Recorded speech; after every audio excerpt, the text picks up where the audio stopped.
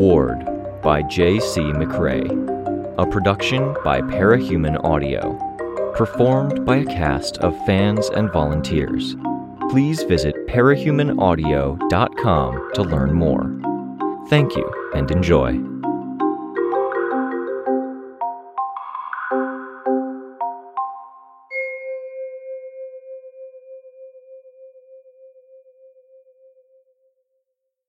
Ward, Chapter 4B.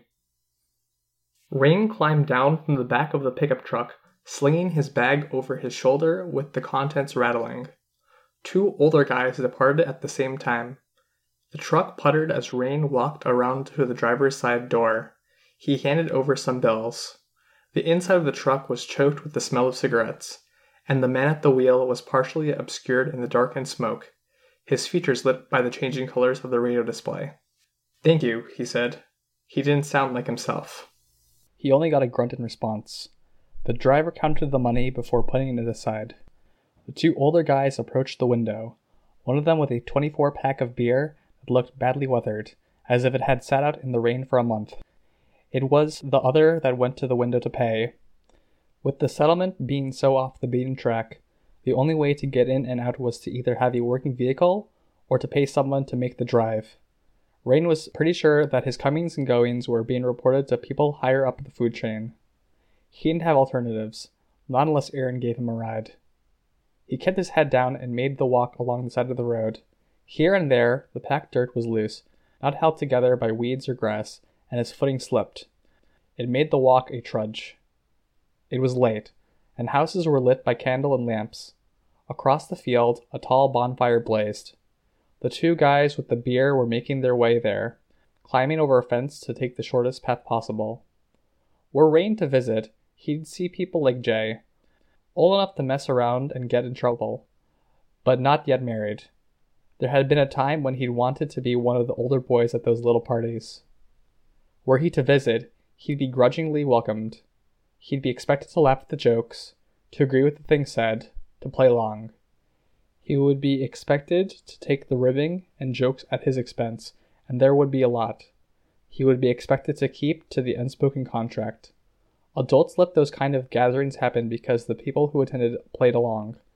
They didn't complain too much when it came time to do something with or for the sake of the community. The tribe, the gang. Rain walked, well aware he'd let the day, afternoon, and early evening slip away from him. He'd left the others and caught a train, and he'd been unable to bring himself to come back here. Home. Jittery nervousness had transformed into a dull feeling of dread. That dread leached into and through him like a poison, as if his realization about his high chance of dying had transformed into something that made him feel like he was being eaten alive, being killed by the dread. He would have thrown up, if he wasn't so tense that he wasn't sure he could bend over and bring himself to. He pushed himself forward. Aaron's house was the next one, and there was light in the window. He trudged onward, the earth at the side of the road giving way beneath his feet. As he sank in, pulled himself up and forward, then sank again a few steps later. He would have walked in the middle of the road, but Jay's group was out there at the fire drinking, and Ray didn't trust them or many of the others to have headlights on and their eyes on the road. Erin was there, sitting at her window on the second floor. She was keeping an eye out for him, still wearing the shirt with the cross on the front from earlier. The light from her television cast the shadows around her in various shades of green. She raised a hand in a wave as he drew close enough for the light from the house's window to illuminate him. He raised his own hand. With the house being at the end of a path and Erin being on the second floor, her voice was almost inaudible as she asked something. She pointed with him as she asked it, then raised her hand in a barely visible OK sign. Was he okay? Rain stood a very real chance of dying. He was standing there, not responding, his thoughts tearing through his brain. He had options, but none of them were options. If he went to the wardens for help, he would become embroiled in something bigger, because he knew things and he'd be expected to share those things. The Fallen would target him, and there was no guarantee the wardens could keep him safe. There was a chance they would push away Aaron and pull him away from the group, as he was taken to safe custody and expected to testify. There was a chance the revelation would mean Victoria pushed him away, or Sveta did, or even Chris or Kenzie. He could share with the group, but for many of the same reasons he couldn't go to the wardens, there would be a price. Things would change. The person online, no guarantees. Mrs. Yamada, she could offer support. She could help him ask others for help, but there was a limit to what she could do. Erin repeated the question, calling it across to Rain. A moment later, she put her book down, holding her hand out, telling him to wait. "I'm okay," he called out. He wasn't. Erin reversed direction and put her head out the window. In the background, one of her parents, her mom, it looked like, stepped into her room, standing behind her. Rain raised a hand in a wave, and Erin's mom waved back. "I'll talk to you tomorrow," Rain called out. "Yeah," Erin replied. Rain adjusted his bag at his shoulder, then resumed the trudge. The false normal and the lie that he was okay was something that felt almost real. He could hold to it for a short while. Not for the entire way back.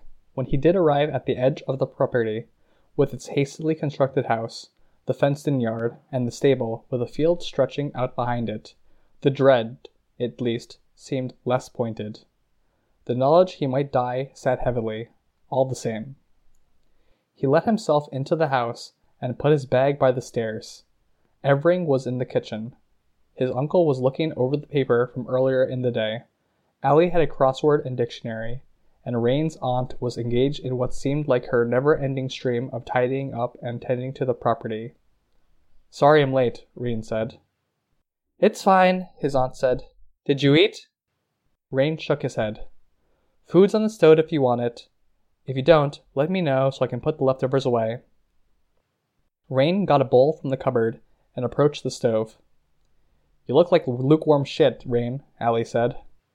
Rain's aunt smacked Allie across the back of the head, hard enough that when Allie bent forward, she stayed like that for a few long seconds. "He does," Allie said. "I probably do look like shit," Rain said. "Doesn't mean she needs to say it," Rain's aunt said. She gave Allie a later slap on the back of the head, while Allie was still bent over her crossword. Rain hadn't yet ladled the stew into his bowl. He couldn't do nothing. He needed, as horrible as the situation was, as horrible as each new thing he learned seemed to make the situation, he needed to figure something out. "Uncle," he said. He heard the papers rustle. "Face your uncle if you're addressing him," his aunt said. Rain did. His uncle was of average height, muscular as many of the farmers were, with graying blonde hair that Rain's aunt cut nearly every few days, and very tan, weather-worn skin. The man could have looked so normal and disarming, with a face that might even have looked friendly, but instead he wore a perpetual glower. He never smiled, and he rarely, if ever, spoke. There was no light in his uncle. Had Rain not lived with the man for years, he might have said he was a sociopath. Just now he held himself, the look in his eyes, and how joyless his road existence seemed. If the fallen needed a job done and wanted able, loyal bodies, Rain's uncle would go without question or hesitation. "Would you teach me to fight?" Rain asked. "You don't want to do that," Allie said. "Butt out, Allie," his aunt said, hand going up but not delivering another smack. "This is between boy and man." Rain's uncle folded his paper, then stood from his chair, putting it back under the table. He made his exit by the side door, entering into the fenced-in yard, the door left open behind him. "What are you waiting for?" Rain's aunt asked. "Don't keep him waiting." Rain hurried, going back to the bottom stairs where he'd left his bag. He opened the bag as he reversed direction, heading to the kitchen, fishing in the bag for the things he needed. He had one mechanical arm out as he passed his aunt and cousin. His aunt was unreadable. Not as dark as his uncle was. His aunt gave the impression the light had been almost entirely extinguished. But the woman could smile, for the rarest of occasions. She had things she cared about and prioritized. Dim or reduced to dark embers, but not gone. He pressed the arm to his shoulder blade and felt the connection flare. A small, tiny window opened in his consciousness, and with his awareness of the arm and its position. He was aware of the air against the current that ran along the outside skin of the arm and hand. He used the extra arm to help hold the bag while he got the other arm out, slapping its back against the blade of his other shoulder. His uncle waited by the wooden fence, the perimeter made up of only 3 broad wooden slats punctured by the stout posts. Standing there, illuminated only by the porch light, his uncle gave no impression there had ever been a light there at all. Rain had 2 more arms to connect, but they were smaller, attached at the elbow, only reaching as far as his wrist. They were older, and he'd tuned them back to working order with the intention of leaving one for Kenzie to study. He'd forgotten in his haste to leave. He approached his uncle. When he got within 3 or so paces, his uncle took a step toward him. No prelude, no intent appeared in his action. With the second long stride, the man reached out to shove Rain's shoulder hard, pushing him toward the fence. Rain cast out the emotion power around him and felt the feedback buzz, the faint response that let him know the power was working. That done, he reached up. His normal hand grabbed his uncle's wrist. A mechanical hand grabbed his uncle's elbow, fingers digging in there in an attempt to force it to bend. The smallest hand grabbed for 2 fingers, pulling them backward. His uncle pulled his hand up and away, and then kicked Rain in the thigh. Rain fell. His mechanical hands were too slow to let go, and he could see as the 2 right arms came apart in pieces, wires stretching between wrist and forearm and elbow, before snapping. The individual parts fell to the shadows and grass. His uncle kicked him while he was down, boot to ribs. Rain reached for the pieces, picking them up with 2 left hands. The forearm, broken at the front, was almost like a broken bottle. He scrambled back, 2 broken pieces of his arms held in his real hand and his one remaining, full-sized mechanical arm. He dismissed the emotion effect, recast it out, just ensure it was over his uncle. Not that it seemed to do much. He'd tried letting it sit on people and some of the farm animals before. It didn't work. He could only hope there was some nuance he could use. Fuck. His ribs and leg hurt where he'd been kicked. His uncle walked away, his back to Rain. He approached the fence, then reached over it. Allie wasn't far away. She'd gone through the gate and was leaning against the outside of the fence, watching. A shovel.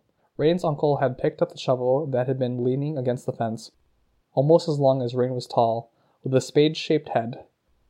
There was an implicit, if you're going to wield a weapon, so am I, to the act. Don't kill him, Rain's aunt said, from the stairs to the kitchen. Rain's uncle turned, and gave Rain's aunt a long, slow look.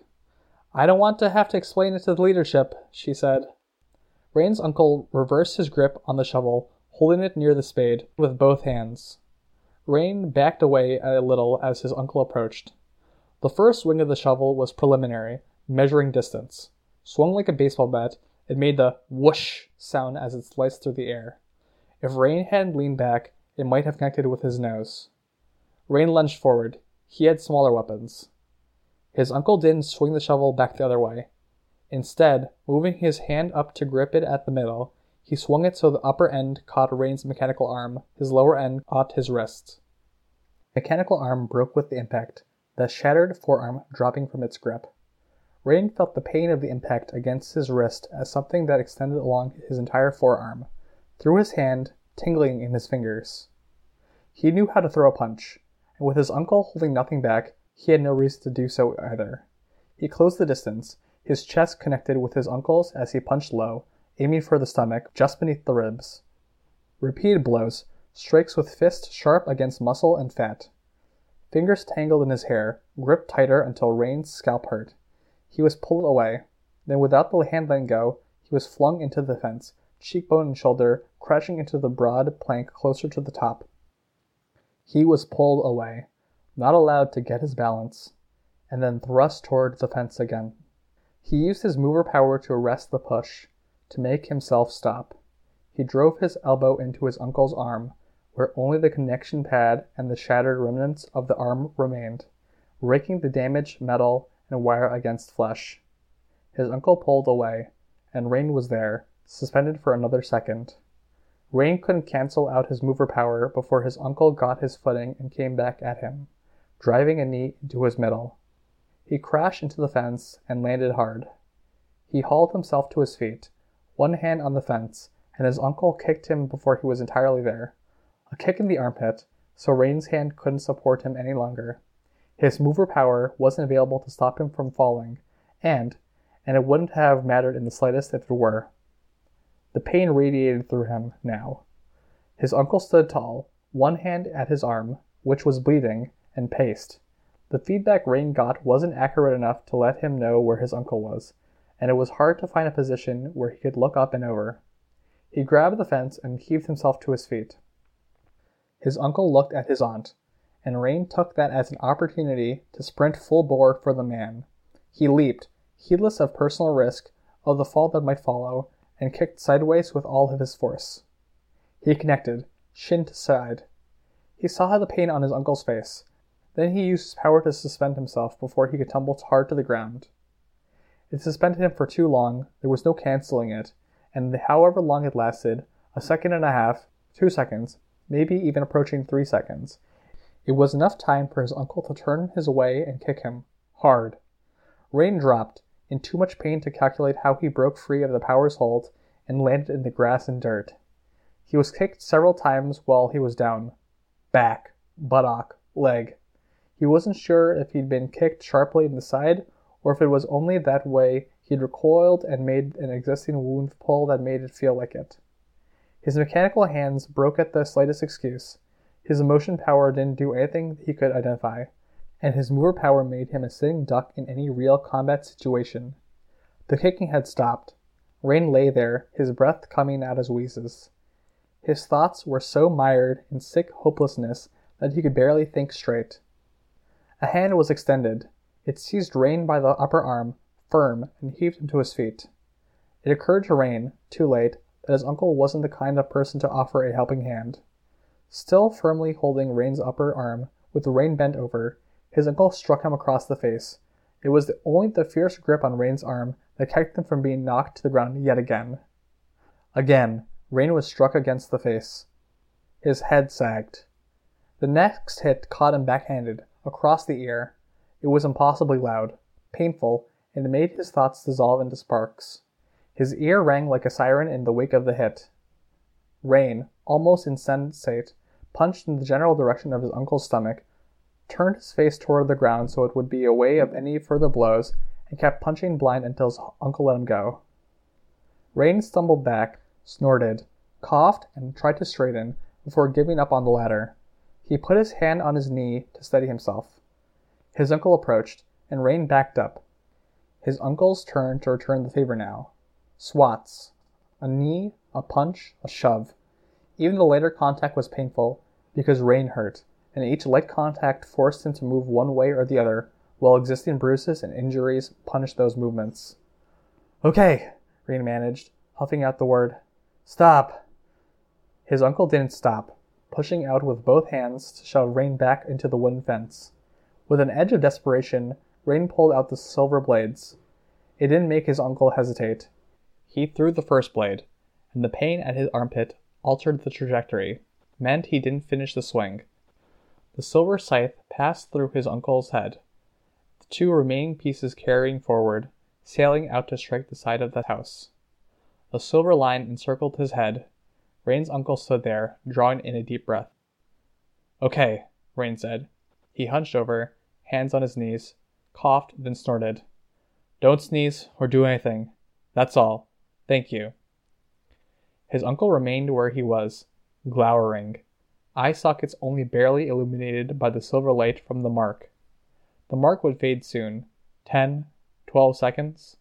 Rain watched and waited, nervous of the possibility of disaster. The silver line thinned out, went away. Rain's uncle touched his face. A moment later, the man strode toward Rain, a dark look on his face. "Stop," Rain said, voice weak. He realized the futility of it as he said it. His uncle didn't intend to stop until one of them was unable to move. The other blade still in his hand, he threw it out, with the blade only traveling a matter of feet before it crossed through his uncle's midsection. The vertical and horizontal lines of the plaid work shirt illuminated in the gloom. "Stop," Rain said again, "or you'll die." His uncle looked down, spreading his hands. Then, his expression changing, the man looked skyward, sighing. Rain took the 12 seconds of rest to try to gather his thoughts. Not looking skyward, but toward the ground, he, heedless of the mark, His uncle kicked him. The force was such that the silver mark flared, and it cut what lay beneath. Again and again, the man kicked Rain. He stomped once, as Ray lay too close to the ground to be properly kicked. "I think he learned whatever it is you wanted to teach him," Rain's aunt said. "Why don't you come inside? I'll make you tea, and I'll look over the scratches." Rain waited, knowing that if his uncle decided to ignore the order, there would only be more pain. Pain that could kill him, if it meant he wasn't able to fight back when Snag, Cradle, and Love Lost came for his head. Instead, fabric draped over Rain's head. "Replace it," his uncle said. Perhaps the 11th and 12th words Rain had ever heard the man say to him. Rain reached up and pulled the fabric away. The plaid shirt, sliced across the middle. His uncle was fine because, Rain realized, closing his eyes, the power only affected one thing at a time. It would hit clothes first, the person second. He opened his eyes to watch as his uncle walked away, wearing an undershirt and jeans, opening the door to the kitchen and closing it behind him, the light in the fenced-in yard diminishing with the door closed. Rain lay there, trying to breathe, hurting from head to toe. "Dad doesn't even have powers," Allie said, from the other side of the fence. Rain winced, realizing she'd seen. She was still there. "You did better when you weren't using your powers," his cousin said. She paused. "You okay?" Rain's nose felt stuffed, every heartbeat making his entire nasal cavity pound. He snorted, hard, and pain ripped through his skull, blood spraying the grass in front of his face. He huffed out a breath. He started. "Fine." He was going to die. Not here, not because of this, but he was going to die. "I'm not sure what you were expecting," Allie said. "Dad is the kind of guy who thought he'd teach 5-year-old me how to swim by throwing me into a pond. I think this is him applying that same principle to teaching you to fight." Rain huffed out a breath. His ribs hurt like hell, but... He drew in a deep breath, winced at the pain. Not broken. He'd had broken ribs before. "I don't know if you were around then, but when Mom had cancer, it was just Dad and me and a couple cousins in the house. He'd do stuff like tell us to sweep, and if we didn't sweep right, he'd give us the belt. He wouldn't even tell us what we did wrong or why we didn't meet expectations. We had to figure it out." "I remember," Rain managed. "I was there." "Then why the hell did you think this was a good idea? There are other people you can ask. You have been asking. Unless you've been lying to us, you could have gone to them." "I could have. I wanted," Rain coughed. "I wanted this." "This? Oh, you've gone and lost your mind." Maybe, Rain thought. Maybe he had. He'd fit right in, if he had. But he'd needed to know if, when he was desperate and in very real danger, there was anything he could pull out or do. There wasn't. "You sure you don't need help?" Allie asked. "I'll manage," Rain said, his voice coming out strained. He fumbled out with one hand, reaching for the fence. It took him some time to get to his feet. He ended up leaning against the fence, hugging it, while trying to breathe properly. He was pretty sure the dread and emotion in him was enough that he could have thrown up if he'd tried to. He was also pretty sure he would black out if he did. A truck roared as it rolled down the dirt road, moving too fast in the dark. That would be why Rain walked on the side of the road when he walked that way in the dark. "Rain?" Allie said. "I know we're not too close. I've probably been shitty to you." "Better than a lot of people," he said. "I mean, I'm not in a position to ask any favors from you," she said. Leaning over the fence, still hugging it, he stared down at the dark grass on the other side. He didn't respond. "But I really need you to get your shit together," his cousin said. He winced, closing his eyes. He opened them almost immediately, because he worried he might black out. "You've turned some heads and drawn a lot of attention," Allie said. "You managed to do something nobody really thought was possible. You put a rung on the ladder that's even lower than the unpowered, the person with powers that suck. Because if you have shit powers, you're not going to trigger and get other powers. You have no chance." "Yeah," Rain said. He barked out a couple of coughs, feeling a stabbing in his sides with each one. I really, really need you to figure something out, Allie said. If you need something from me to help you figure it out, I can try helping, but I need you to be... not this. He focused on breathing, absorbing the words. You know why I'm asking, right? He nodded slowly, mindful of the throbbing headache, pounding in his ear, and his sinuses. He wasn't sure if she could see him in the gloom. Nobody really wants you as a husband for their daughter, or as a husband for them. They'll go through the motions, but they don't want you. Yeah, Rain said. Sooner or later, they're going to get fed up with you. Then they'll try pairing you up with someone and getting some babies out of you. See if those kids ended up being worth anything in a few years. When they do, nobody's going to jump at the chance to be with you or marry their kid to you. Rain winced, tried to stand straighter. They'll look back and forth and everyone will avoid eye contact, and then their eyes will settle on my mom and dad. They'll pair me up with you because that's who mom and dad are. They're dutiful, and they've sunk so much into this that they aren't going to stop believing anytime soon. He knew it to be true. He'd worry about it. And don't go thinking of Erin. I know you like her. I know you probably hold out some secret hope you'll get paired up with her. No, Rain said. It's fine if you do. Everyone probably does. She's hot. But it's because she's hot that she's going to end up with some 40-year-old guy close to the leadership, or she's going to run. Give up on her now. If you don't, I won't just be the pity incest wife. I'm going to be the pity incest wife with a heartbroken husband. You could leave. Everyone thinks they'll leave if it looks like they're going to get a bad pairing. How many actually do? When things are close to the point, they start keeping a closer eye on you. You get asked to have a chat with the leadership. They don't leave you the choice. Rain used the fence to help himself stay upright as he limped toward the kitchen. I'm not going to be one of the idiots that thinks she can get away, Allie said. I'm making peace with it. He paused as he saw the shadows of his destroyed Tinker arms. Slowly, he began working his way toward the ground so he could pick up the pieces. Stop, Allie said. It's painful to watch you. Let me. He let her. She hopped the fence, walked over to the shadows, and bent down, feeling out for the pieces and picking them up. This isn't going to zap me or anything, is it? Don't. Rain paused. Don't touch the oblong pieces. Thin ones. Hold them by the stems with the wires or the shoulders. Okay. Gingerly, Allie collected most of the pieces. She handed them over to Rain. He took the contact pad that had ripped away and switched it off before gathering it into his arm with the torn shirt. Allie gave him the last piece, then kept her hand on top of it. Figure it the fuck out, Rain, she said. I'll die. I'll get killed by my cluster, and I won't be a concern for you anymore, he thought, staring into the little dots where her eyes were reflecting the distant fire. I'll die, he thought. I can't fight my unpowered uncle. How can I fight all of that? I'll try, he said. The door opened. Rain's aunt. Allie, there you are. Inside. Get the bigger first aid kit from the basement. I want you to patch up your dad's cuts, and the smaller kit doesn't have any bandages. Allie turned to go, obedient.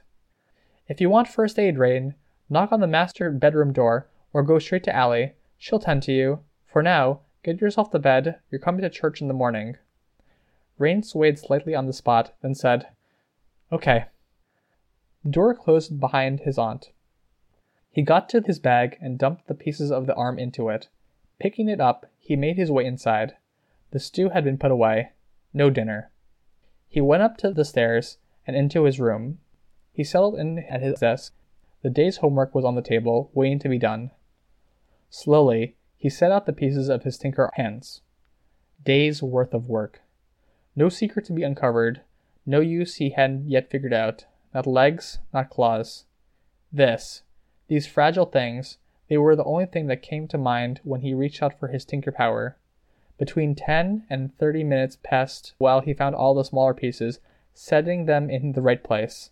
He had some wire and tools on his desk, and he got them out. To start with, he would fix everything he could fix in 5 seconds, then he would move on from there. The spell was broken as his alarm clock buzzed. He always set it for the evening, not the morning, because there was a time frame. He started to rise to his feet, but he'd been sitting still too long, well hurt too badly, His body refused to cooperate. With inching progress, he made his way toward the alarm clock. "Rain," his aunt called from the other room. "Shut it off." Inching progress, shuffling steps. He made it to the alarm clock, but not to the bed. Rain's consciousness was snuffed out like a candle.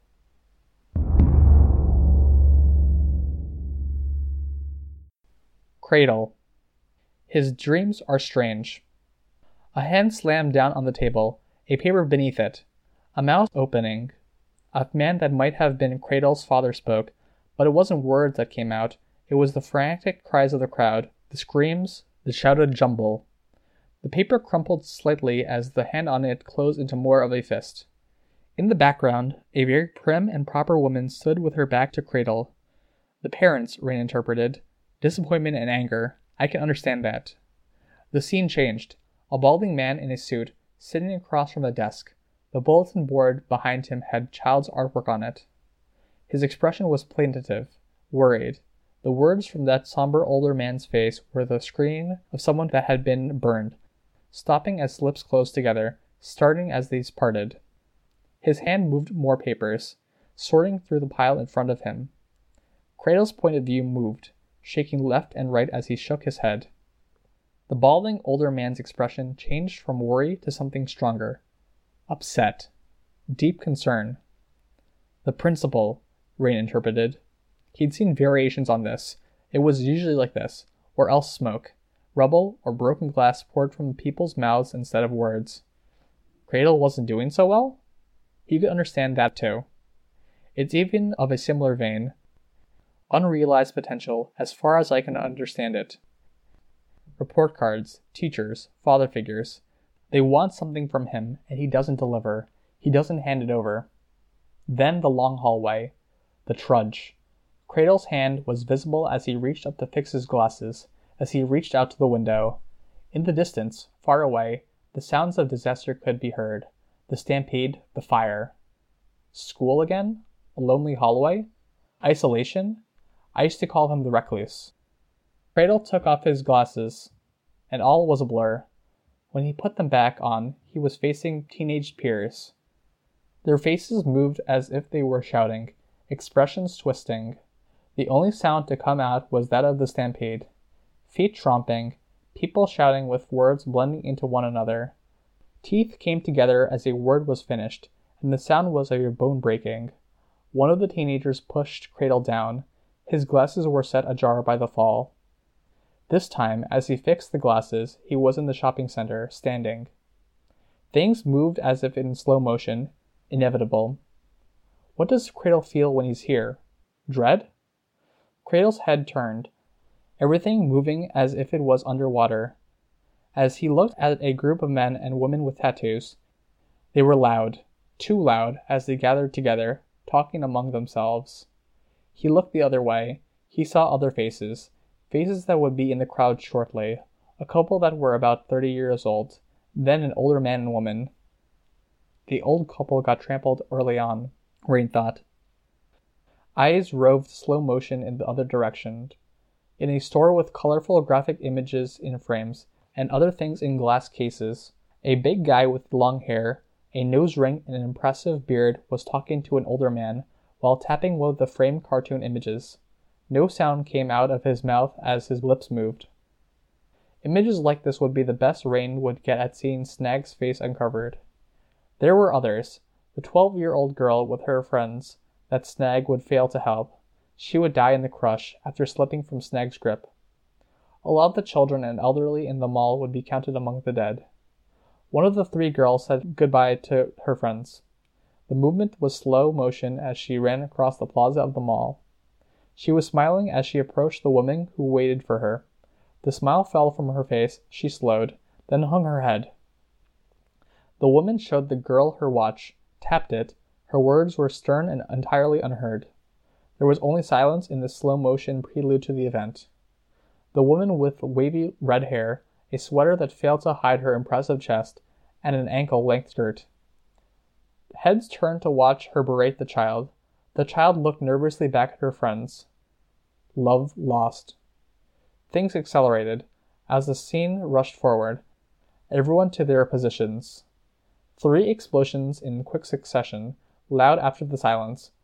The blast tearing across the plaza, the opening of one of the gates. Blue flame. Then the movement, everyone trying to get away. The layout of the shopping center allowed only one good escape route, and everyone rushed for it. Another acceleration, skipping ahead in time. The sound of the stampede, the crowd, all of the noises that had been made or hinted at earlier, now came to the forefront, crashing into the present moment. Cradle was close to the front of the crowd. He was shoved, he tried to catch his balance, and he fell. His glasses came away from his face, they were stepped on. Twice he reached for his glasses, and his hands were stepped on. There was a desperation in it. More of a struggle to get them than there was even an attempt to stand. The scene was blurred, but his hands were as clear as anything. Close by, a woman screamed, and the sound was prolonged, multi-part.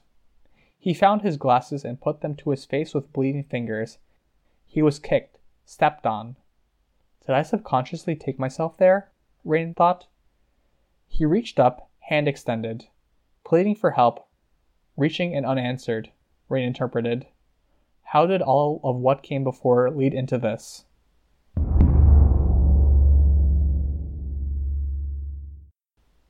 Rain was in the room. He picked up the chair.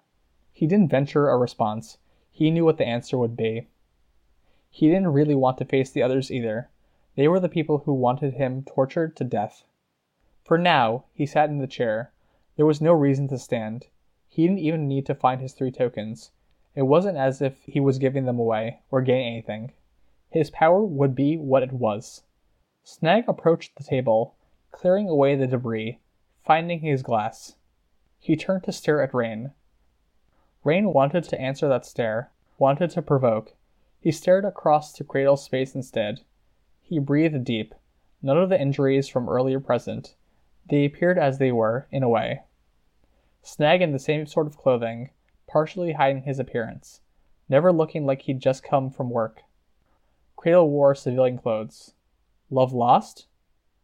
Love Lost rose from the chair, still wearing the muzzle mask, still wearing the dress with the slit up the side, the heels, her nails painted. She never took off the mask, so it was enough of a part of her to be brought into this space. Her eyes were downcast as she approached the dais and gripped the edge. She only lifted her eyes to stare Rain down. Abject hatred. It felt like an hour passed before Snag spoke. Cradle, I'd like the coins before we run out of time. Cradle came from around the corner of one of the concrete slabs. He looked worse for wear. It's always harder when it's your night, Rain thought. Cradle found the coins, gripped them in one hand, and slammed the hand against the invisible barrier that separated his section from Snag's. Snag caught one out of the air before it could hit the floor. The other 2 landed on the flat surface of the dais. You know what the shadiest part of this thing is? Cradle asked. Cradle always liked to talk on his nights. You infected us, Cradle said, looking at Rain. We each got a piece of each other. Bleed through, Rain said. So you've got some research, Cradle said. We were pretty decent people before. Love Lost yelled at her daughter, but... Love Lost's hand slammed against the dais. But she wasn't evil, Cradle said. He turned to Love Lost. Sorry. Love Lost glared at him. Snag was even a bit of a hero, Cradle said. Snag sighed. I don't really think so. The girl you helped? Friend of Love Lost's daughter. Come on, Cradle said.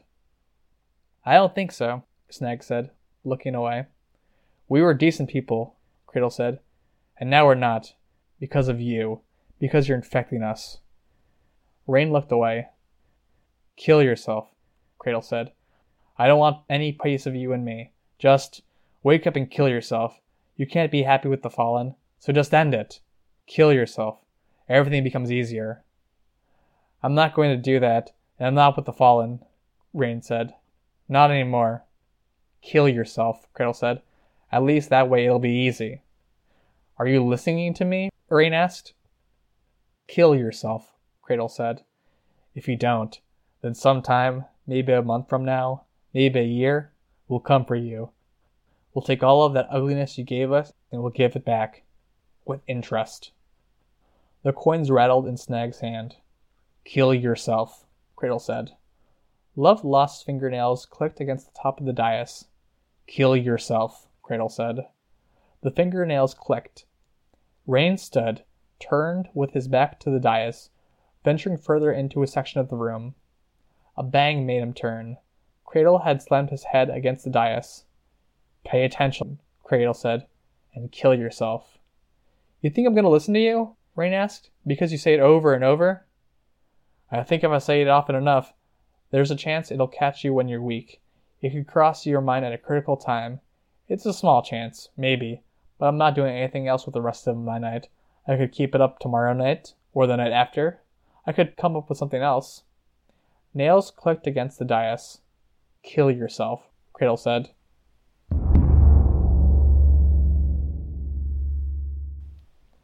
The church service concluded. The speakers rotated on the regular, and today's was Mrs. May. She was a respected figure in the community, but she wasn't respectable. She was a harpy of a person, with a shrill voice and a grating laugh she was inclined to use at the slightest provocation. And most people either loved her and her rhetoric, or they despised her. She performed a lot of sermons, usually with a plenty of warning to others and often with women in attendance. Much of what she said appealed to that crowd. Rain took some small solace in the fact that because his aunt and uncle had made him come, they had been obligated to sit through this. They weren't part of Mrs. May's sub-congregation. He wanted nothing more than to go, to get to his workshop and to do what little he could to prepare. As he made his way to the door, however, his aunt was caught up in conversation with one of Mrs. May's group. Oh, wasn't the sermon so delightful? The word choice here, the passage, wasn't it perfect? Rain was here. That was unusual. Was Rain married off yet? No. What about Allie? Surely Allie had suitors. Different preachers to appeal to different crowds, with die-hard adherents attending every sermon. It didn't matter that the ideas contradicted, that the sermon the nervous Reverend Patman gave to a small congregation of Mrs. Simmons' type was the polite kind of message that could be heard elsewhere, while the inappropriately dressed Mrs. May preached how wives had the duty of keeping their husbands' bowels drained, prostates massaged, and stomachs full. The people who wanted to believe believed, and Mrs. Sims' type stayed because Rain wasn't entirely sure. Because there was a safety in madness, maybe. Part of why he stayed, really. Or because leaving and trying to forge a life elsewhere was harder than staying and ignoring the ugliness and contradiction. Harder than lying to herself and thinking she could bring order to this chaos. Rain walked through the door to the overcast outside. Allie joined him, her eyes widening slightly in the only communication she would give him that she didn't agree with the sermon or the crowd. Hi, Allie, a guy said. He was about 18. His tousled blonde hair was grown out, and he had a natural smile with a mouth that seemed too wide. Hi, Allie said. Shy. She looked down. Hi, Rain. You look like you went to war and you fought your way through the entire enemy line. Hi, Lackland. I think that might just be the politest way anyone could describe this, Rain said. Lackland chuckled. You guys are just hanging out here? We're waiting for a ride, Allie said. I think Rain would rather get a ride than walk, after fighting through that battlefield you described. I can give you guys a ride, Lackland offered. No thank you, Allie said. You're a dear, but I'll just wait for my parents. Lackland twisted his head around. They were caught in conversation with the screeching Mimis. Shh, Lackland, Allie shushed him. Some heads had turned. Lackland grinned. I'm just saying, they're gonna be a while. Once those four get their hooks in, people can't get away for half an hour or more. And with your parents not being regulars, there's a lot to catch them up on. Don't underestimate my mom and dad, Allie said. We're stern stock.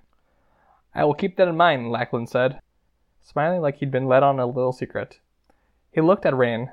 You want a ride? Rain looked at Allie. Go, she said.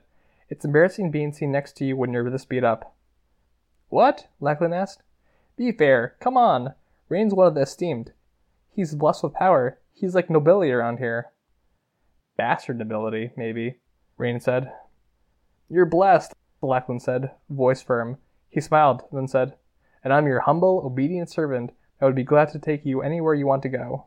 I'm at your service. Rain glanced again at Allie. If you could give me a ride to the machine shop, I'd be grateful. Absolutely. Bye, Allie. Bye. Lachlan led Rain to his car. It was a nice one, a sleek blue sedan, roughly 5 years old, and in near pristine condition considering it had survived the end of the world. Rain got in the passenger seat with a wince and a grunt. Every part of him hurt. He could remember being in the room, the repeated words, and he dreaded tomorrow. Every moment that passed ratcheted up the dread.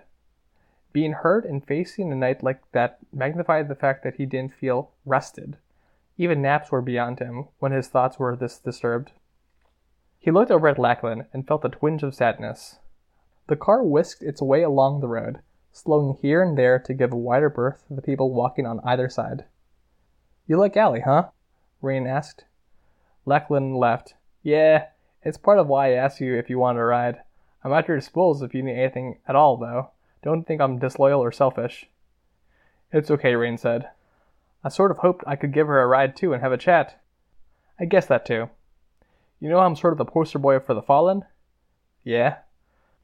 I'm 18, and I'm of a good age for marriage. They say I've really helped out, so I could have my pick of almost anyone. I made it real clear I don't want anyone who doesn't want me, and the leadership told me anyone I took would come to love me in time. That's how it works. Okay, Rain said. But I'd rather have someone who wants me, still. I was wondering, if Allie was interested? Do you think she is? I could tell you, Rain said, but that's only what I think. With something as serious and binding as marriage, you'd want to be sure. I can ask her outright, then pass it on to you. Lachlan chuckled. Yeah? If you want. Now I'm nervous. Yes! She's great, There was a campfire a month ago. You heard her playing guitar? She sang. She doesn't like singing because some of the others, like Jay, don't think I'm disloyal. It's fine. Jay and some of the others make fun of her singing, or they join in and she hates that. But her singing is really nice. It was a small group, just a few of us, and we listened. And I think I fell in love with her right then. If I could listen to her sing for the rest of my life, I'd treat her like a queen. I'll ask her. I'll tell her some of that, if you don't mind it. Yes, sure. I'm nervous now, Lachlan said. I was also wondering, she's not necessarily the only one I'm considering. Rain's heart sank. Do you know Nell? I know Nell, Rain said, feeling relieved. Jay's twin. She has powers too. Do you like her? She's pretty, and she's told me she's interested. But do you like her? She told me she's interested, and she's close to the leadership. Do you know if I have to say yes? I don't know, Rain said. I might not be the person to ask. You're the easiest to talk to. If they told you that you can pick anyone, you can probably pick anyone. But Nell might not be a fan of yours afterward. Lachlan frowned. Let me ask Allie, on the down low. Maybe if she says no, you go to Nell and act like she's the first and the last person you considered for a wife. What if she says yes? Then you would have to decide if having her at your side is worth possibly having Nell be upset with you. Lachlan puffed out a sigh. The machine shop is just down the block, Rain said. Thank you for talking to me, Lachlan said. Rain looked his way. Lachlan's hand adjusted its position on the steering wheel. His hands trembled a little in the moment where it wasn't gripping the wheel. Sure, Rain said. Lachlan pulled the car to a stop. Gotta ask you one more thing, if you don't mind giving me a minute of your time. Okay, Rain said. You saved me more than a minute, so I don't mind. Lachlan got out of the car as Rain did. In the time it took Rain to work his way to a standing position, Lachlan walked around the front of the vehicle to the side of the road and pulled off his t-shirt. He turned so his back was to Rain. Rain, in turn, was faced with a tattoo. Words in bold letters, shaded with thick outlines. The first word was just below the nape of his neck, and the last was in the small of his back. Jesus, Virgin Mother, fucking Christ. 2 hands, middle fingers extended, were on Lachlan's shoulder blades, the fingers pointing up and outward. Each hand had a nail through the center. It's new. What do you think? Lachlan asked. He smiled as he turned to look at Rain over one shoulder. It's big, Rain said. Isn't it? It was hell to get it done. Shoulder blades and ribs especially, all in one session. It's Very high quality. I see a lot of bad tattoos around here, and the lines are straight and the shading of the letters are good. Then you like it? Awesome. You think Allie would like it? I don't want to speak for her. I can ask her. Nah, I'll show her. I see her at the bonfires a lot. Thanks, Lachlan said. I'll see you around. If you need anything, I'll ask. Lachlan grinned and got back into his car. Rain was left only with the deepest feeling of sadness. He was so tired. He ached all over. And his heart ached too. He wanted to tinker, and later he would reach out to Erin. She would listen. He would give her a tempered vision of how his days had been. The machine shop was badly weathered, not well insulated, and existed primarily as a large shack with 2 stories. It was where cars and pieces of equipment were brought to be repaired, with the communal tools left for anyone to use. The second floor, though, was mostly left to Rain. He winced with every step up, then let himself in. He wasn't alone. Erin was already there, sitting with her knees to her chest, face buried in her arms. Rain's heart sank. A tiny, selfish part of him bemoaned the fact that it didn't stop, that he didn't get to rest. It was threats to his life leading into him asking to be beaten to restless nights, church, Lachlan. He wondered if that was the monstrous part of himself that he'd passed on to the others. The person he had been felt unrecognizable now, to the point he couldn't even say what was him anymore. Erin was crying. Clever, brave, beautiful, compassionate, caring Erin. Seeing her cry made him want to cry, more than anything else in the past 24 hours. He had never seen her cry, and he felt as terrified with the unanswered question of what had done this as he had felt with the threat of being tortured to death. Are you okay? She jumped slightly at the words. She hadn't heard him come in. No, she said. She blinked, and the blink squeezed out a tear.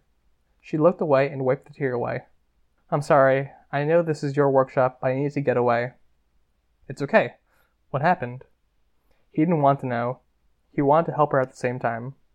I had a run-in with Tim, she said. She swallowed hard. Tim. Another of Rain's uncles. Tim, who was sire, who wore the preserved head of a horse, but was the furthest thing from the lithe, athletic form of the horse, and the furthest thing from the attractive form of Sayre the demon, as was described in the book some of the preachers liked to recite for him. Tim was 40, fat, ugly, and he had standing sufficient that he would run the settlement if the top 2 people in charge were somehow unable to. A run-in with Tim? Rain had his suspicions about what had happened. That it had happened to Erin? I'd beat the shit out of him if I thought I could, Rain said. You look like you had the shit beat out of you, Erin said. She blinked a few times, wiped away the tears. Are you okay? He wasn't, and he couldn't tell her he wasn't, not when she was this upset. I'm always a little bruised and scratched. That's more than bruises and scratches. I'm okay, Rain lied. And you're not. Can I do anything? As if that had brought everything back, Erin's expression briefly crumpled up. She fixed it with apparent effort and wiped away more tears that had been squeezed loose. She struggled, and it was very, very apparent to Rain that she was trying to seem cavalier about something that wasn't cavalier. He had such a suck feeling in his chest, seeing this. Every time I cross paths with him, he makes comments, she said. Yeah, that's Tim. She shrugged. He told me I should go to church. Mrs. May is lecturing, I think. She finished. And he said that Mrs. May could teach me what I needed to know how to please a husband. Ray nodded. If she was marrying Tim... I told him to go fuck himself. No, Rain said. He saw her expression and looked away. I know it was stupid. You can't. He has a lot of power. It's not that he's right, but sometimes you have to keep your head down. Some of these people will kill you if you say the wrong thing, or worse. Surviving it's the most important thing. I know, she said. She averted her eyes. I felt like I could. In the moment, there were people nearby. He pushed me up against the wall. He threatened me with some pretty vulgar stuff, with the crowd watching. You need to get out of here, Rain said. You're not fallen. You're decent. You're kind. You don't deserve this stuff. You don't deserve this. I can't go, she said. Because of Bryce? Your parents? Of course because of them. You don't understand. I really don't. My parents are good, decent people. If I have any good traits, it's because of them and how they raised me. They're really kind, and they were perfect. They tucked me in at night, and they punished me fairly when I was wrong. They played with me and sat down to do my homework with me, and they really, truly loved me. They did everything right. They never embarrassed me. Rain stood there, taking that in. He tried to imagine what it was like. They talked to me and cared about what I had to say. They aren't this. They aren't fallen. They aren't. They're scared. The world ended, and they lost everything. We lost family and friends and everything they worked for, and they broke down a little. These people got their hooks in, and my parents bought in. But they're still the same people. They'll turn around and realize how bad this is, won't they? I don't know. Fresh tears spilled forth. She buried her face in her folded arms, brought her legs closer. You need to get out. Save yourself first. Then you can try pulling them out. I think if I do that, I'll lose them forever, she said, her voice muffled. Rain was unsure what to say. He'd never really had family, certainly not like Aaron had described. Even if she lost them forever, at least she would be okay. My dad, Aaron's voice was small, muffled. What? He was there, while Tim said all of that stuff, Bryce too. He just stood there, then he apologized for my behavior. Rain was lost for words. He felt a tear well up and out and wiped it away before Aaron could see. I'm so sorry. After Tim left, I freaked, and all my dad would say was that I shouldn't have provoked him. He said I should go to church like Tim suggested. My dad, Rain, with Bry there. Rain reached out, then withdrew his hand. I can get a car, Rain said. I'll borrow one, we can go for a drive. We'll do whatever you want. Find your favorite food, talk, get away from this. I don't want to go out there, Aaron said. Not like this. Can I stay here, please? Of course, Rain said. Was it for the best? If she got in a car with him, he wasn't sure he would be able to stop driving her away from this. He'd been born to this, but she hadn't.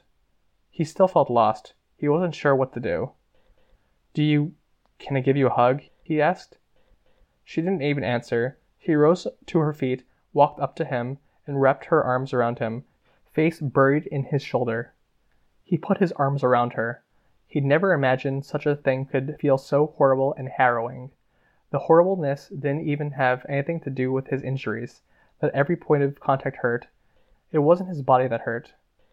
Rain stared off into space, feeling much like he imagined the shell-shocked in war zones to feel. He thought of Kratos reaching out for help, people stumbling past him, knocking his hand away.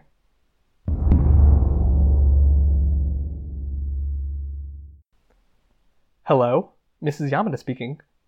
It's Rain. I'm really not doing great. Can we talk? I thought you might call. Victoria and Sveta reached out to me. I'd planned to call you this afternoon to check on you. Listen, I'm expecting a patient shortly, and I can't adjust that. We can talk for a few minutes, or, if it's not an emergency, I can call you in an hour and a half, and I can give you a lot more time. Please, Rain said. The second one. Be easy on yourself, Rain. I'll call you in an hour and a half. Rain hung up.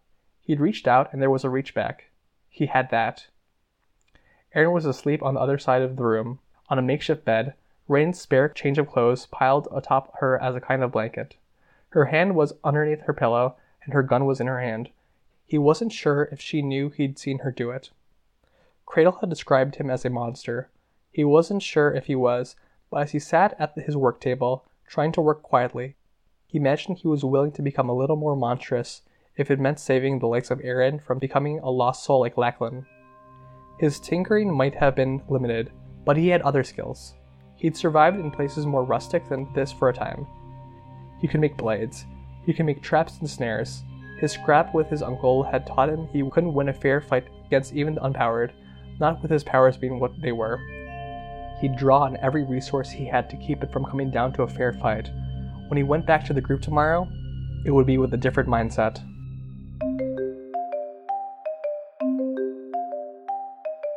This was a production of Ward by Parahuman Audio.